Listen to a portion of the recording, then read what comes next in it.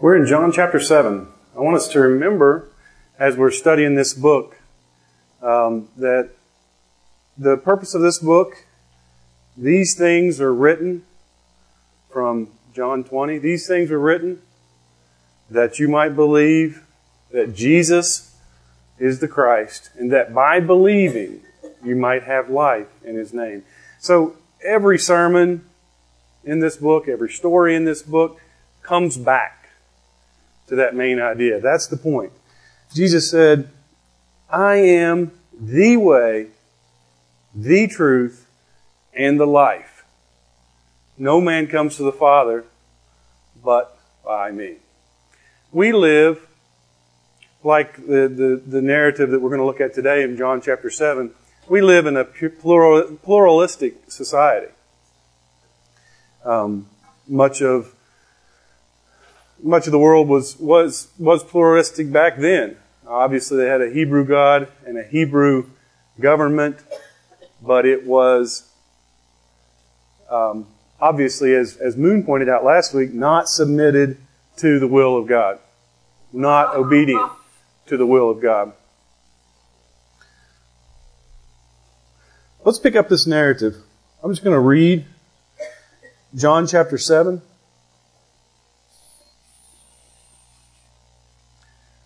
After this, Jesus went about in Galilee.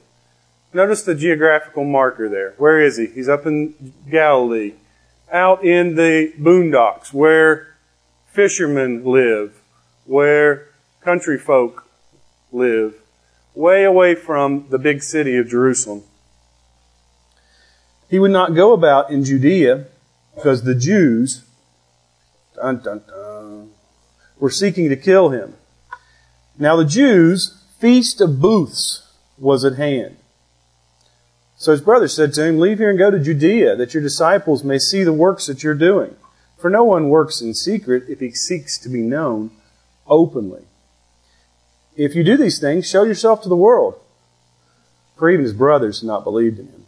Jesus said, my time has not yet come, but your time is always here. The world cannot hate you, but it hates me, because I testify about it that its works are evil. You go up to the feast. I'm not going up to the feast, for my time is not yet fully come.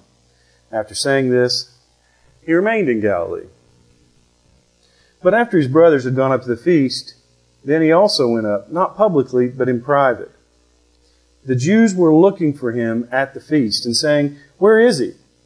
And there was much muttering about Him among the people. While some said, He's a good man, others said, no, He's leading the people astray. Yet for the fear of the Jews, no one spoke openly of Him. About the middle of the feast, Jesus went up into the temple and began teaching. The Jews therefore marveled, saying, how is it that this man has learning when he has never studied? So Jesus answered them, my teaching is not mine, but His who sent me. If anyone's will is to do God's will, he will know whether the teaching is from God or whether I'm speaking on my own authority. The one who speaks on his own authority seeks his own glory, but the one who seeks the glory of Him who sent me is true, and in Him there's no falsehood. Has not Moses given you the law? Yet none of you keep the law. Why do you seek to kill me? The crowd answered, you have a demon. Who is seeking to kill you? Then Jesus said, I did one work, and you all marvel at it. Moses gave you circumcision, not that it's from Moses, but from the fathers, and you circumcise a man on the Sabbath. If on the Sabbath a man receives circumcision so that the law of Moses may not be broken, are you angry with me because on the Sabbath I made a man's whole body well? Judge by appearances. Do not judge by appearances, but judge with right judgment. This is what they attempted to do was demonize Christ. What they attempted to do is insist that His power, His teaching, was from a demonic influence. Hence we get the phrase, when you're demonizing someone, They wanted to say, his power is from Satan. Well, he's going to get real clear in this passage. Very clear. He says, he points out their hypocrisy because on the Sabbath, you have to circumcise somebody to make them a Jew. And you do that work on the Sabbath to fulfill the law. But I healed a whole man. Your rubrics for judging me is not a right rubrics. And we're going to see that throughout this passage. The way they the way they tend to judge him in his teaching. Let me just give you a foreshadowing with that and go on. Some of the people of Jerusalem therefore said, "Is this not the man whom they seek to kill? And here he is speaking openly, and they say nothing to him. Can it be that the authorities really know that this is the Christ? We know where this man comes from. And when the Christ appears, no one will know where he comes from." So Jesus proclaimed as he taught in the temple, "You know me, and you know where I come from, but I have not come of my own accord. He who sent me is true, and him you do not know. I know him, for I come from him, and he sent me." So the part that they've added to this is that the Messiah will come quickly from someplace you don't know. Maybe like lightning travels, as far as lightning travels from the east to the west, so shall the coming of the Son of Man be. They're expecting a dramatic, from out of nowhere appearance of the Lord, which is accurate if you think about his second advent. And they think that he's come from Galilee. They assume that because he's from Nazareth. Didn't bother to ask him what his birthplace is. And they point that out later on the passage, that the Messiah has to come from Bethlehem. The Pharisees heard, verse 32, the crowd muttering these things about him. And the chief priests and the Pharisees sent officers to arrest him. Jesus then said, "I'll be with you a little longer, then I'm going to him who sent me. You will seek me, you will not find me. Where I am, you cannot come." The Jews said to one another, "Why does this man intend to go where we cannot find him? Does he intend to go to the dispersion among the Greeks and teach the Greeks? What does he mean by saying, 'You will seek me and you will not find me,' and 'Where I am, you cannot come'?" Here's the text that we want to talk about today. On the last great day of the feast, on the last day of the feast, the great day. Let's talk about what we're celebrating here. We're celebrating the Feast of Booths, the Feast of the Tabernacles. This is a Jewish feast. There's three big Jewish feasts. There's the Passover, there's the Feast of Pentecost, and the Feast of Booths. The Feast of Booths is the feast that was prescribed in Leviticus. Let me just read that to you. You're welcome to flip over there with me if you want to, but Leviticus chapter 23, he says, "The Lord said to Moses, say to the Israelites, on the 15th day of the 7th month, the Lord's festival of tabernacle begins, and it lasts for 7 days. The first day is a sacred assembly. Do no regular work. For 7 days present food offerings to the Lord, and on the 8th day hold a sacred assembly and present a food offering to the Lord. It is the closing special assembly. Do no regular work."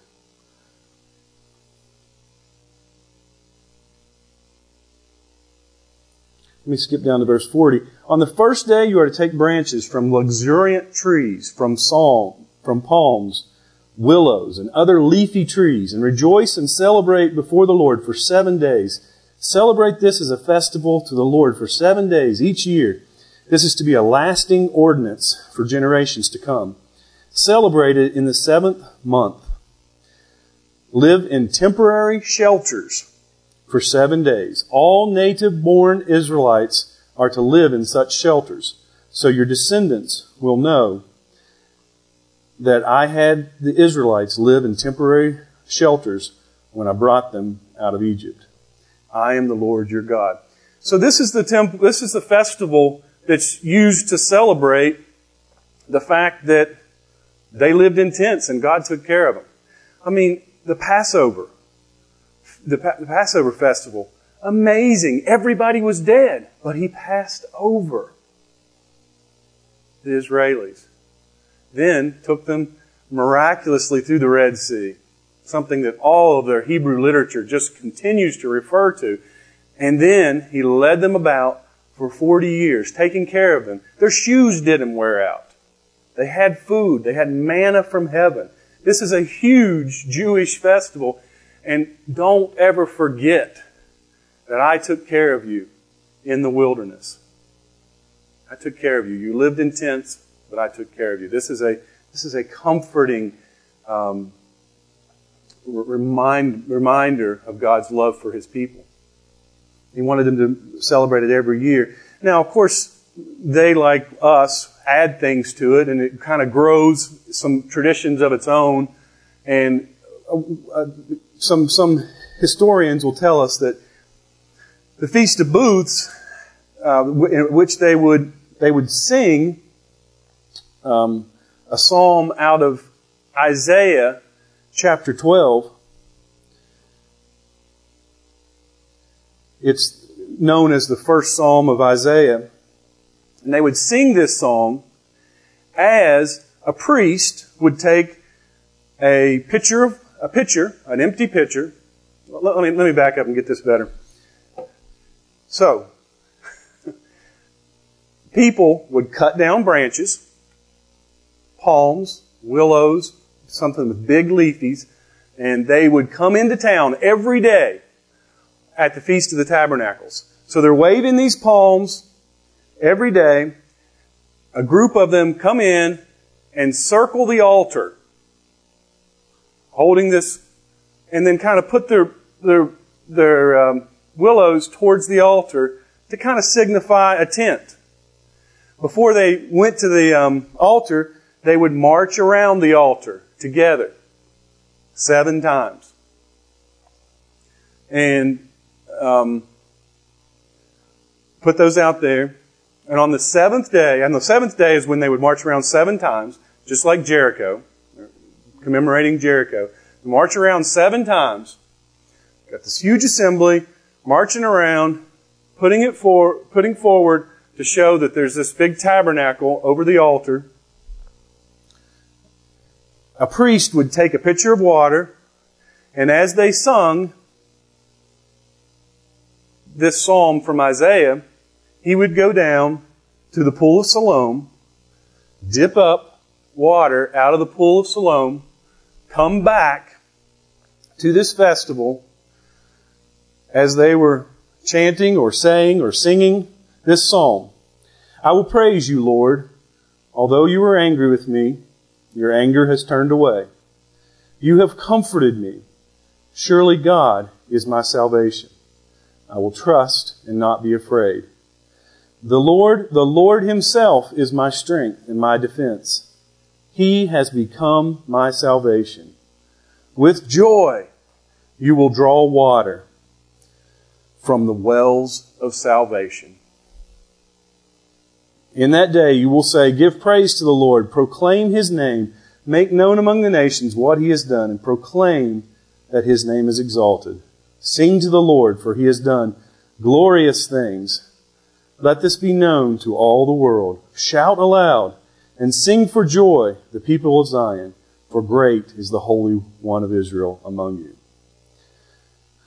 And they would say over and over again, with joy you will draw water from the wells of salvation. They also, as I pointed out earlier, would read the Hallel, Psalm 113 through Psalm 118, which is another just commemoration of all the mighty things that God had done through Israel.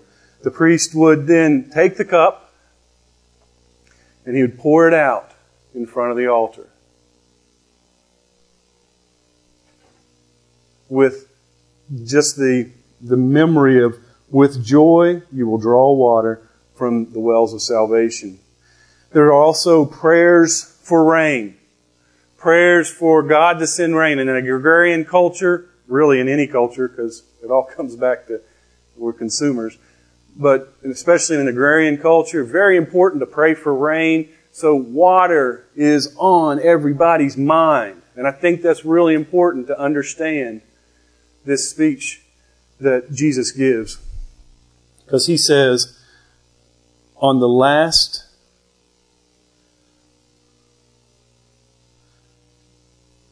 great day, on the last day of the feast, the great day. So apparently, with this backdrop, this is what Jesus says, where Jesus says these words. And some people think that as this ceremony is reaching its climax, Jesus steps up to the crowd and says these words. And it doesn't tell us exactly when all that happened, but we know at least all this symbolism is fresh on people's minds. The Feast of the Tabernacle, the Feast of Booths, the marching around the walls of Jericho, the provision of water from a rock. Moses struck the rock one time. Actually, Moses struck the rock twice. Supposed to speak to the rock one time. God just poured water out from nowhere in the desert and gave them food. On the last great day of the feast, the great day, Jesus stood up and cried out. And listen to that. It's loud. He's not teaching, in the middle section of this passage, he's teaching in the temple. This is, as the climax of this Feast of Booth happens, everybody's singing, everybody's chanting, everybody's praying for water. Jesus stands up and cries out, "If anyone thirsts, let him come to me and drink. Whoever believes in me, as the Scripture has said, out of his heart will flow living water." What's different about Christ? It's his claims. It's belief. He's making an assertion that He is the source of living water. You wouldn't see Him with a coexist bumper sticker on the back of His car. The reason we have different religions and the reason we have such war and fighting, even among those religions, are that beliefs are powerful and beliefs influence your behavior. We talked about this a few weeks ago, but how do you make this bread a part of you? Well, you consume it with your mouth. How do you make this juice a part of you? You drink it and you swallow. And Jesus is using that metaphor, but He's saying, how do you drink spiritual food? How do you eat spiritual food? How do you consume? And the way you do that is through belief. We're going to see at least 4 different responses. Well, maybe 4 complete responses to these claims. But let me just point out a few things about His claims here before we look at the way people responded to that in the Scripture. If anyone thirsts,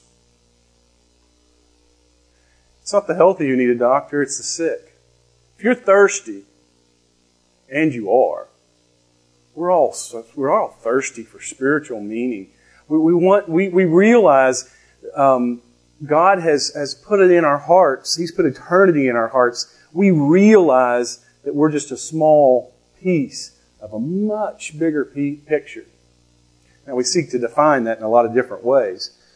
But thirsty. Thirsty. Are you thirsty? Am I thirsty? Are we spiritually thirsty? If anyone is thirsty, you sense a need, what should you do? Come. That's His response. That's our responsibility in responding to the message of Christ, is coming. And not just coming. It says, come and drink. These people were all there. They were coming. They came with different motives in their hearts and in their minds, different ideas about who Jesus was. They came.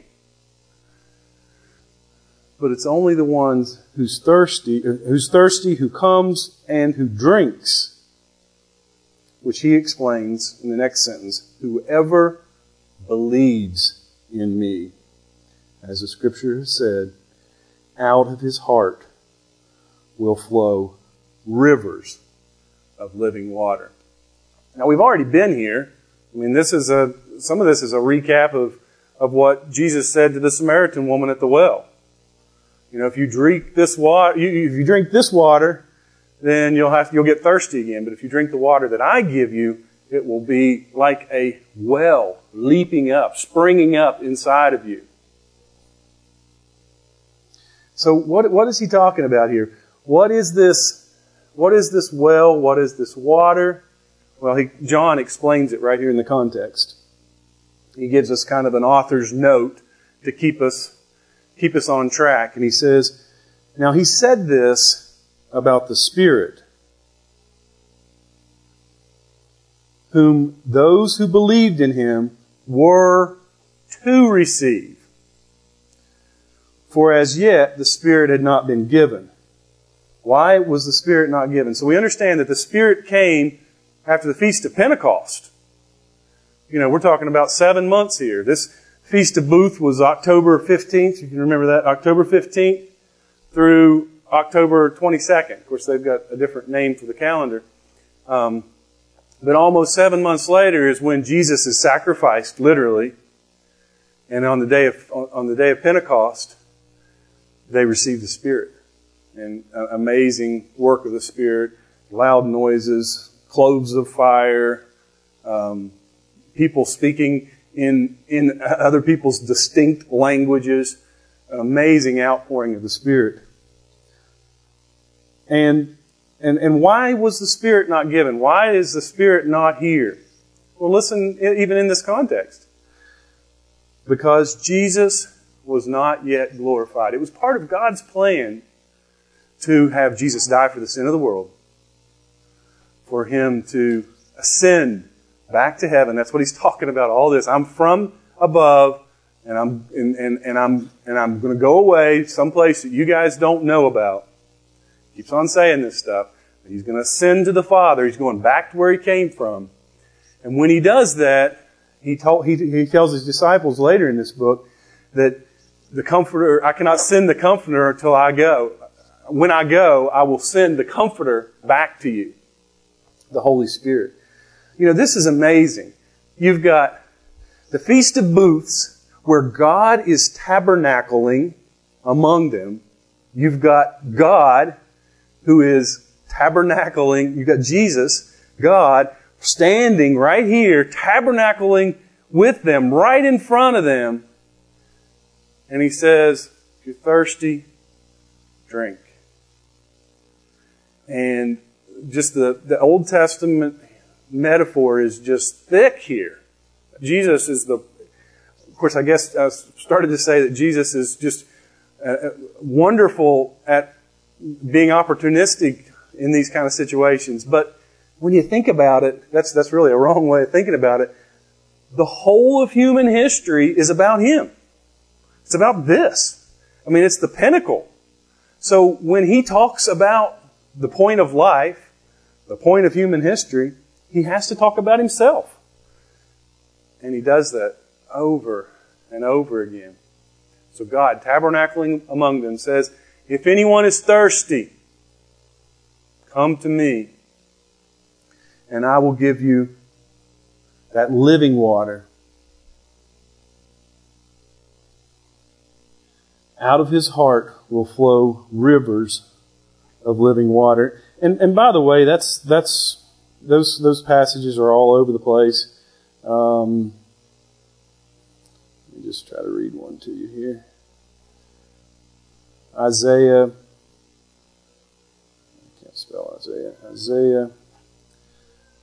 53.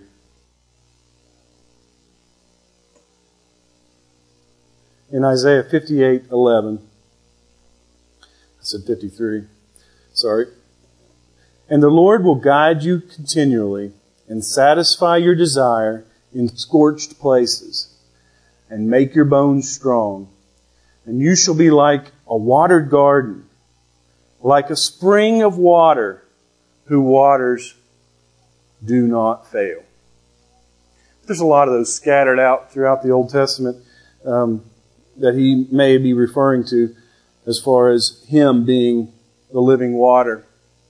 And not only him, but accepting him, the Spirit, he goes away and is glorified. The Spirit comes back and abides in every believer. And just as a side note, don't let anybody tell you that if you're a believer, you don't have the Holy Spirit. You can look right here and see this. The person who has believed in Jesus has the Spirit. Now, whether or not he's being filled with the Spirit, I think that's maybe a different way. Whether he's being actually hooked in or controlled by the Spirit, that could be something for believers. But believers receive the Spirit. Don't let anybody try to tell you that you've got to pray or really perseverate over something to make sure you get the Spirit, or you're going to have to get the Spirit in some other way other than salvation. It is belief in Jesus that releases the Holy Spirit. And that's going to happen for these folks in about 7 months. Let's look at the people. How did they respond? When they heard these words, some of the people said, "This is really the prophet." Remember, what were the Jewish people looking for? In Deuteronomy chapter 18, verse 15, Moses told them, "The Lord God will raise up for you a prophet like me from among you, from your brothers. It is him you shall listen, just as you desired the Lord your God at Horeb on the day of the assembly. I will raise up for them a prophet like you among their brothers, and I will put my words in his mouth, and he shall speak to them all that I have commanded him. And whoever will not listen to him, and whoever will not listen to my words that he'll speak in my name, I myself will require it of him." Anyway, he has promised that a prophet, the Messiah, would come up among them. And so some of the people here in the crowd said, "This is really the prophet." Others said, "This is the Christ, the Messiah." But some said, "Is the Christ to come from Galilee?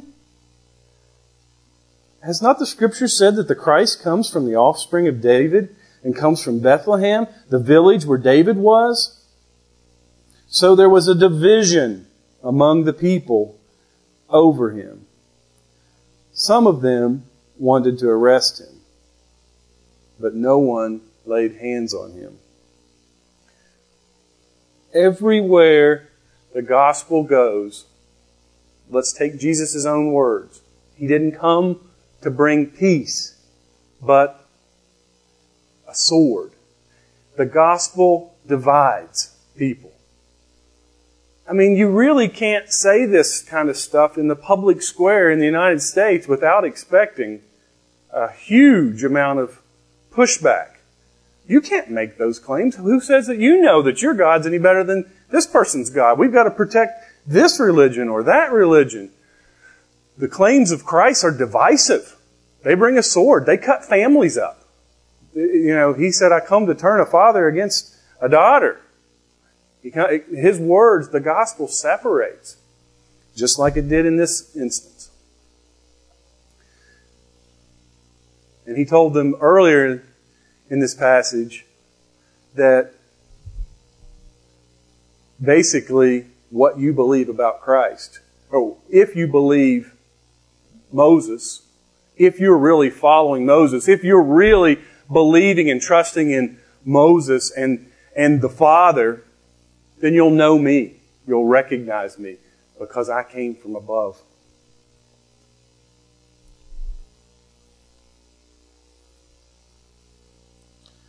So there's a division of the people among them.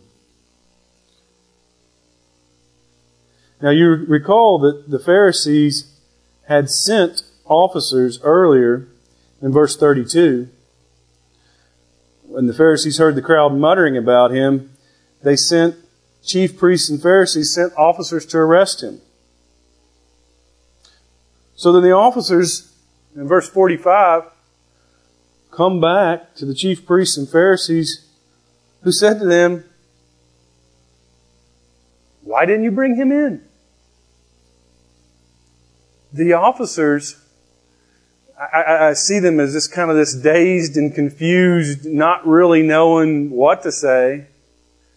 They just said, they didn't offer an explanation to their boss. I mean, these are the temple guards. The temple guards are people who have some authority. They're like policemen. They were sent out by the Jews, the Pharisees in this case, to arrest somebody, and they kind of come back and they're just, what do they say? They say, "No one ever spoke like this man." They didn't really say, "We believe in him," or "We don't believe in him," but they seem to just kind of be dazed and confused. They had been arrested by, I shouldn't use that word, they had been captured. That's still the same word, isn't it? They had been in the presence of Jesus. And that was their response. Nobody ever spoke like this man. So the Pharisees respond with mocking. And they say, "Have you also been deceived?" And they protect their position. Listen to them protect their position. "Have any of the authorities believed in him? But this crowd does not know the law is accursed."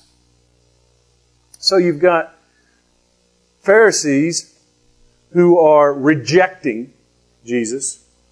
You've got a guard who's kind of, I don't know, I see it as maybe dazed and confused.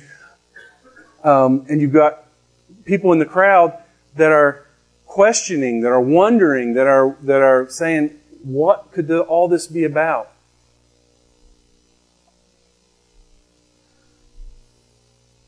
And then you have Nicodemus, in verse 50. Nicodemus, who the author reminds us, who had gone to him before, and who was one of them, said to them, Does our law judge a man without first giving him a hearing and learning what he does? I don't know where Nicodemus is in this point, but he's obviously seeking. He obviously came to Jesus by night in John chapter 3. We see him again here, and we see him at the end of this book taking care of Jesus' body, obviously identifying with him. So you've got people who believe. You've got people who are opposed. You've got people who just don't know. And you got people who are questioning, who are asking themselves. And I think probably all of us fit into one of those categories. Maybe all the people of the world fit into one of those categories. There are people who believe, people who have placed faith in Christ. There are people who are wondering. There are people who are opposed to Christ. And there are people who are sincerely seeking. Some people who are just questioning, they die in that state. They question maybe their whole life.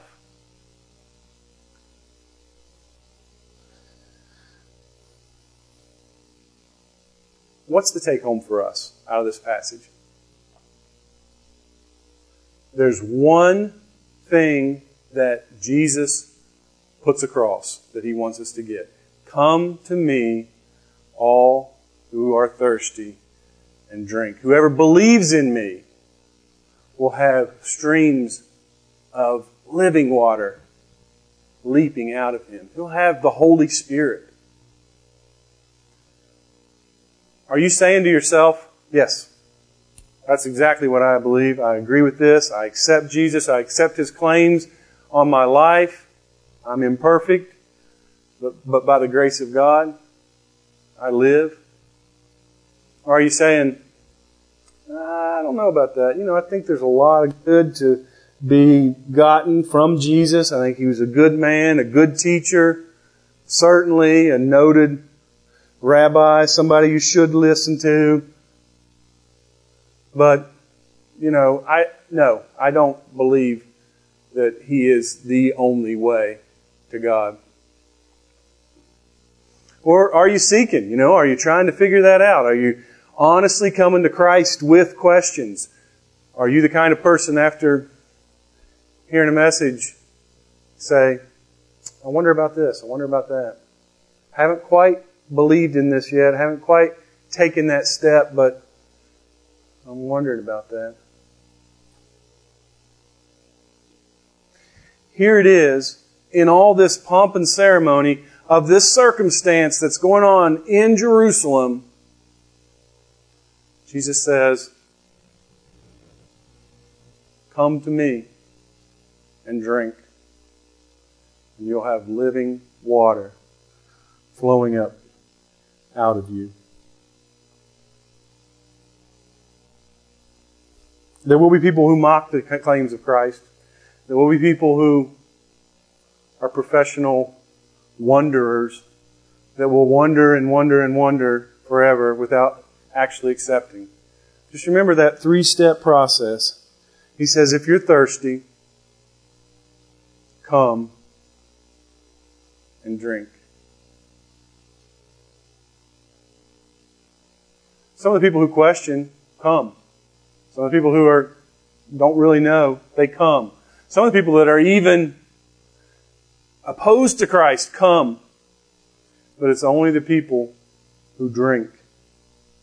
It's only the people who believe in Christ who get this promise. Out of His heart will flow rivers of living water.